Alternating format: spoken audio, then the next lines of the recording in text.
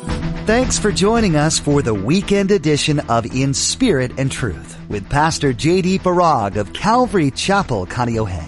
Each Friday and Saturday here on In Spirit and Truth, Pastor J.D. shares a Mid-East prophecy update from an Arab perspective as he connects the dots of current events geopolitically with last days prophecies biblically.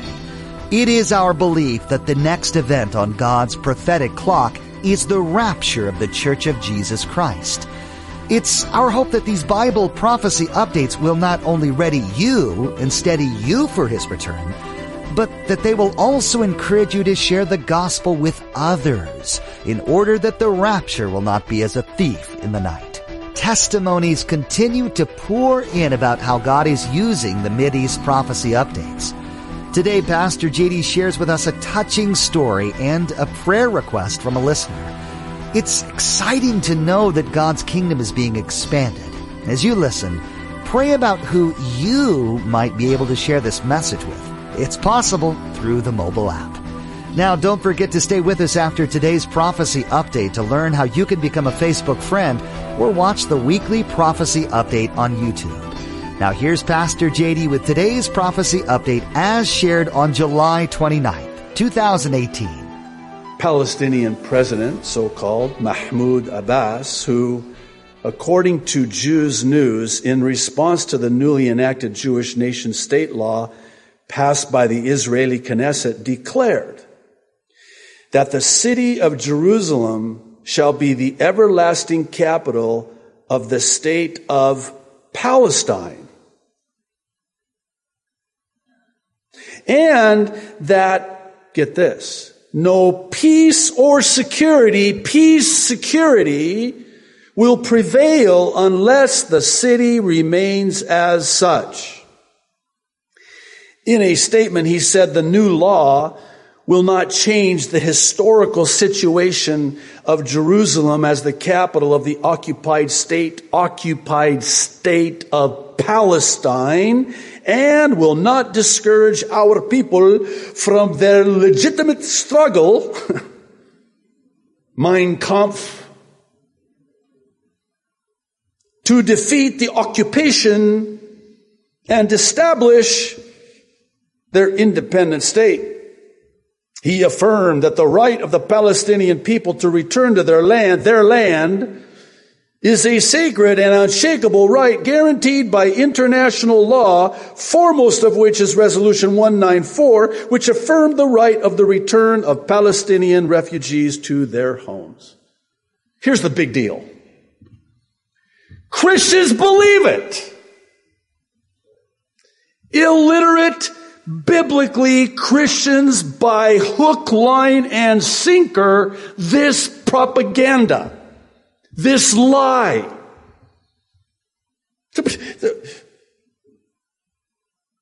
By the way, let me see if I can at least set the record straight on this so-called Palestinian refugee lie. My parents immigrated legally to the United States of America in 1963 to flee Islam back then in the Middle East. They come here, they get their citizenship, proudest day of their lives. And then they began to sponsor many of their family, sisters, my aunts, brothers, my uncles, their parents, my grandparents, into the United States. Now, my mom's mom, my grandmother, was actually born in Nazareth, pre-statehood, in Israel. And they, my so-called Palestinian family, left Israel not as refugees, but of their own volition to Jordan. They were not kicked out. They were not removed. They were not forced out of their homes as refugees. They left of their own volition. And by the way, let me say that the Arabs, and I say Arabs deliberately, in Israel today would rather be with the Jew than their own people. And so, this is just a lie. I don't know how else to say it. These are all lies from the father of lies, and the purpose of these lies is to distort the truth of God's word. Here's the truth. The land belongs to Israel. Jerusalem is the eternal capital of Israel, and God has an everlasting covenant with Israel. And as such, God has a prophetic and redemptive plan for Israel, which will be fulfilled after the rapture, which takes place before the 7-year tribulation. That's the truth. That's the truth. And you'd be hard-pressed to proclaim that truth in a world today that is believing the lie. Interesting. 2 Thessalonians chapter 2, the Apostle Paul said, because they've rejected the truth, they'll believe the lie. God himself will send this powerful delusion, this strong delusion. Why? Because they've rejected the truth. I've heard it said this way.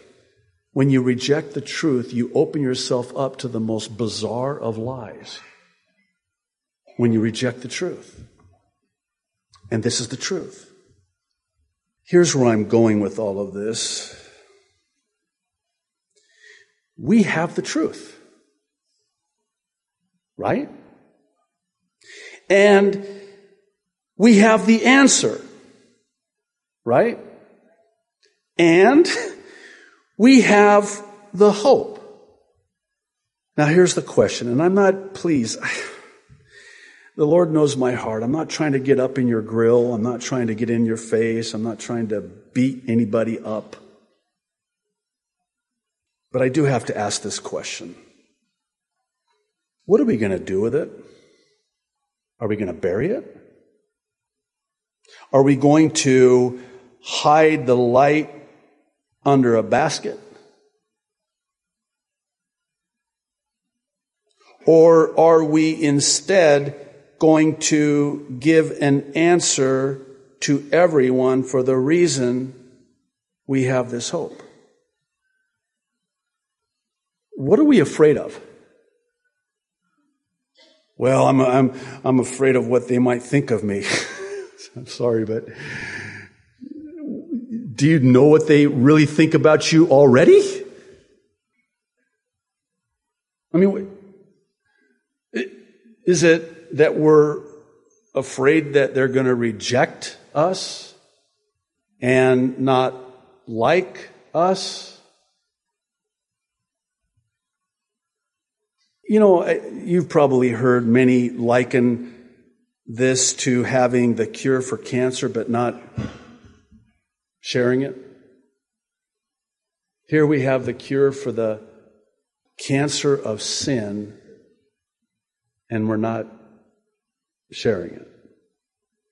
Jesus is the cure. Jesus is the answer.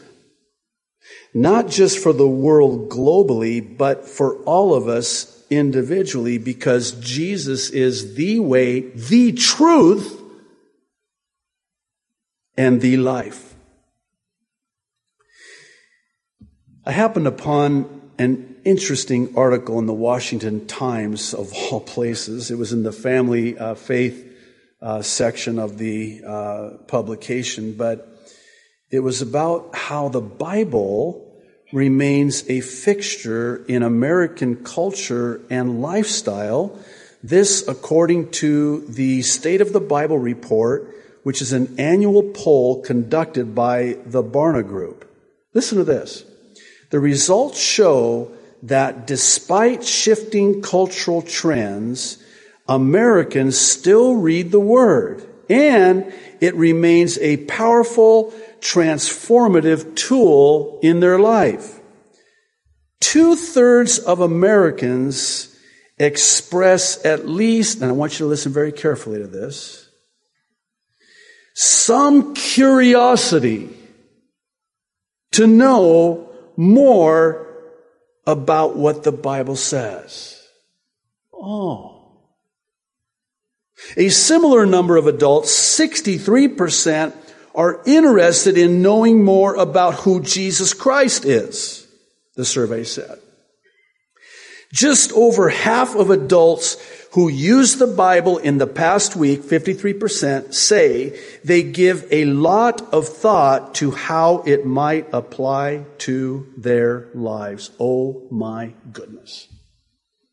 Did you hear that? They're curious. They're asking questions. They want to know more. Who's going to tell them more? Who's going to answer their questions, their curiosity? I share this for two reasons. First, I think we do err greatly in underestimating the power of God's Word. You know, all we have to do is broadcast the seed. The soil upon which it falls is not our responsibility. That's between them and the Lord. Some of it's going to fall on good soil, some of it's going to fall on not good soil. But we're to broadcast the seed as the farmer broadcasts the seed. And the problem is we underestimate the power of one seed planted. The second reason is, as I just mentioned, people are feeling hopeless and they're looking for hope. They're looking for answers. And we as believers in and followers of Jesus Christ have the answer.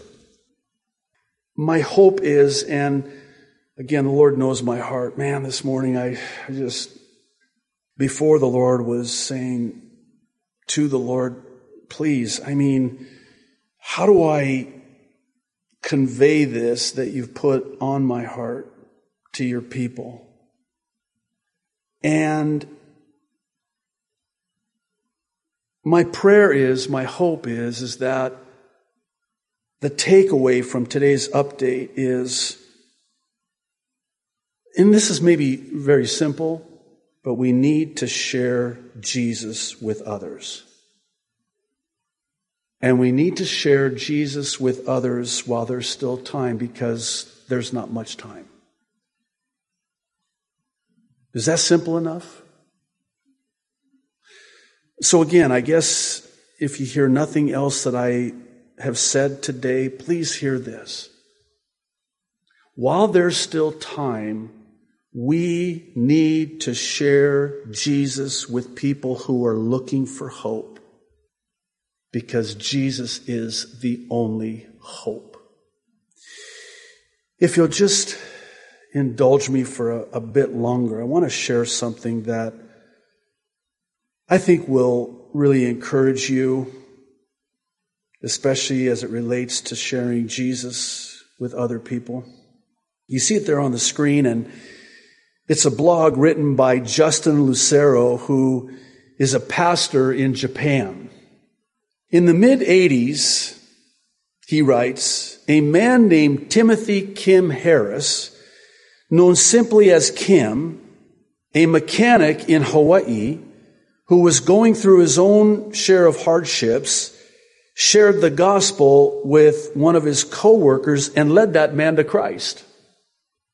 His co-worker was also going through difficulties in his marriage, but through the grace of God, the co-worker's life was changed. His wife was saved. Their marriage was saved. And their third child was born soon after, and many of their family members were saved.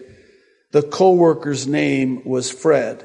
Fred and his wife, Karen, pictured here, raised their children to love and serve the Lord, always bringing them to church, teaching the Bible at home, praying together, and always doing things with the church family and relatives. The oldest son was a good kid, but soon became the prodigal son, doing many terrible things. But because he was raised in the ways of the Lord and believed in him since childhood, the Lord didn't let him go. Boy, is that not our Ephesians teaching right there, huh? Instead, he safely brought the wayward son back home where he belongs. That son started serving in youth ministry and eventually became a missionary in Japan and is now in the midst of planting a church. Fred and Karen are my parents, and I am the prodigal son, pictured here with his wife. Over 30 years ago, Kim shared the gospel with my dad, and they lost touch. Both always wondered what happened to each other. Kim went to heaven on July 14th. My parents were watching their old pastor. That would be me, old and a pastor. I don't think that's what he meant, but oh well. I needed to insert some levity there. They were watching their old pastor from Hawaii preach online, and they realized that the guy the pastor was talking about was the same guy that led my dad to Christ. So they contacted Pastor J.D. and was able to share the story with the family at his funeral. I wish he could have known was the thoughts that both sides had, but I'm sure he knows now. And we'll get to meet him one day in heaven as well. If his family ever gets a chance to read this blog, I just want to tell them that I am so thankful that Kim led my dad to Christ, because through that, more people were led to Christ, including me. And I have led people to Christ because through that, more people were led to Christ, including me.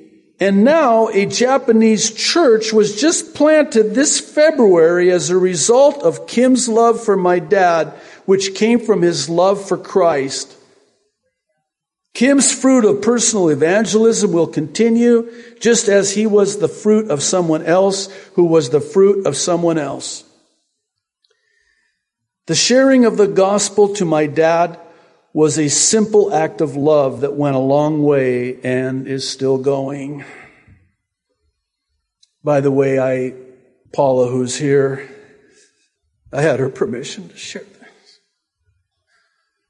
He goes on to write, our prayer as a new church is that we will see fruit like this from each and every person. We never know how our small efforts can change this world. So do things faithfully, because God will multiply our little efforts into God-sized fruit. I like that. So that God will receive all the glory. Also, for those reading, please pray for my dad. His health is not so great and he will need very special care. I am a fruit of my dad's personal evangelism to our family. I am thankful to him as my dad, but also as a person who taught me how to lead my family as a Christian husband and father. And I am hoping and praying that my dad's best and healthiest days are still yet to come. Will you join me in prayer for him? A simple act of love can go a long way, and prayer is definitely an act of love. Love and aloha, Justin. Maybe it goes without saying, but this is why at the end of every update, we share the gospel of Jesus Christ. You never know. You never know. What is the gospel? The gospel is that Jesus Christ was crucified, buried, and rose again on the third day and is coming back one day. We don't know the hour or the day, but we can know Jesus in a saving way so that on that day, when he comes, we'll be ready. That's the good news, which is what the word gospel means. I want to share lastly the ABCs of salvation. This is very simply how to be saved in the form of an acrostic, with the A being for admit, that you're a sinner or acknowledge your sin and your need for the Savior. Romans 3:10 says, there is no one righteous, not even one. Romans 3:23 says, all have sinned and fallen short of the glory of God. We were all born sinners, which is why we must be born again, Jesus said, to enter the kingdom of heaven. Romans 6:23 says, for the wages of sin is death, but the gift of God is eternal life in Christ Jesus our Lord. That's the A, and here's the B. The B is for believe in your heart that Jesus Christ is Lord. This is Romans 10:9 and 10. It says, if you believe in your heart that God raised Jesus from the dead, you will be saved. And then the C, lastly, is for call upon the name of the Lord. This is what Romans 10:9 and 10 also says. If you confess with your mouth Jesus is Lord and believe in your heart that God raised him from the dead, you will be saved. For it is with your heart that you believe and are justified, and it is with your mouth that you confess and are saved. And then Romans 10:13, it says, all who call upon the name of the Lord will be saved. Loving Heavenly Father, how is it possible for us to thank you enough for the free gift of eternal life paid for in full by your only begotten Son because of your love for us in the world? Lord, thank you that whosoever would believe on him, call upon him, that they would not perish in hell for all eternity, but have everlasting life with you in heaven. Lord, I pray for anyone who has never called upon you, that today would be the day of their salvation. That you have brought them to this moment, this time, this day.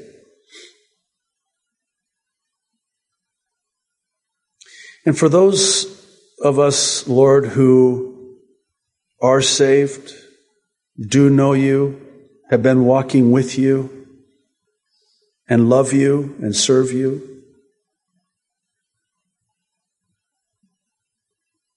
I pray that we would not be ashamed of the gospel.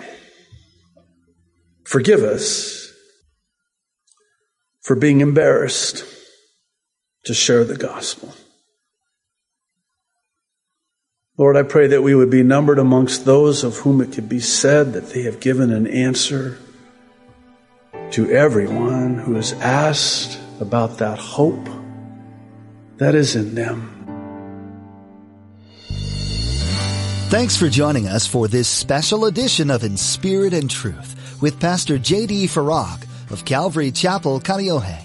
Now, it's so important that you hear the purpose behind these prophecy updates that Pastor J.D. shares. The purpose is to see people just like you come to a saving knowledge of Jesus Christ. When you're right with the Lord, you'll be ready for the Lord and His soon return. You can do this by first admitting you're a sinner, that you've broken God's perfect law. Second, you need to confess that there's nothing you can do to fix this. You can't attend church enough, you can't pray enough, or give enough money. There's nothing you can do to atone for your sins. Third, you must realize that there is someone who can. His name is Jesus Christ, and He is the Savior of the world. He gave His own life so that you wouldn't have to experience the penalty for your sins, which is death. Please, if you're listening today, receive Jesus as your Lord and Savior and escape the realities of the prophecies that are being fulfilled all around you. For more information about what it means to be born again into the kingdom of God, log on to inspiritandtruthradio.com and select the New Believers option. Again, that web address is inspiritandtruthradio.com. Now, in the next edition of In Spirit and Truth, Pastor J.D. will be teaching through God's Word just like he does Monday through Thursday. And then don't forget to join us next Friday and Saturday for another timely prophecy update. Until then, may God bless you and keep you in his love.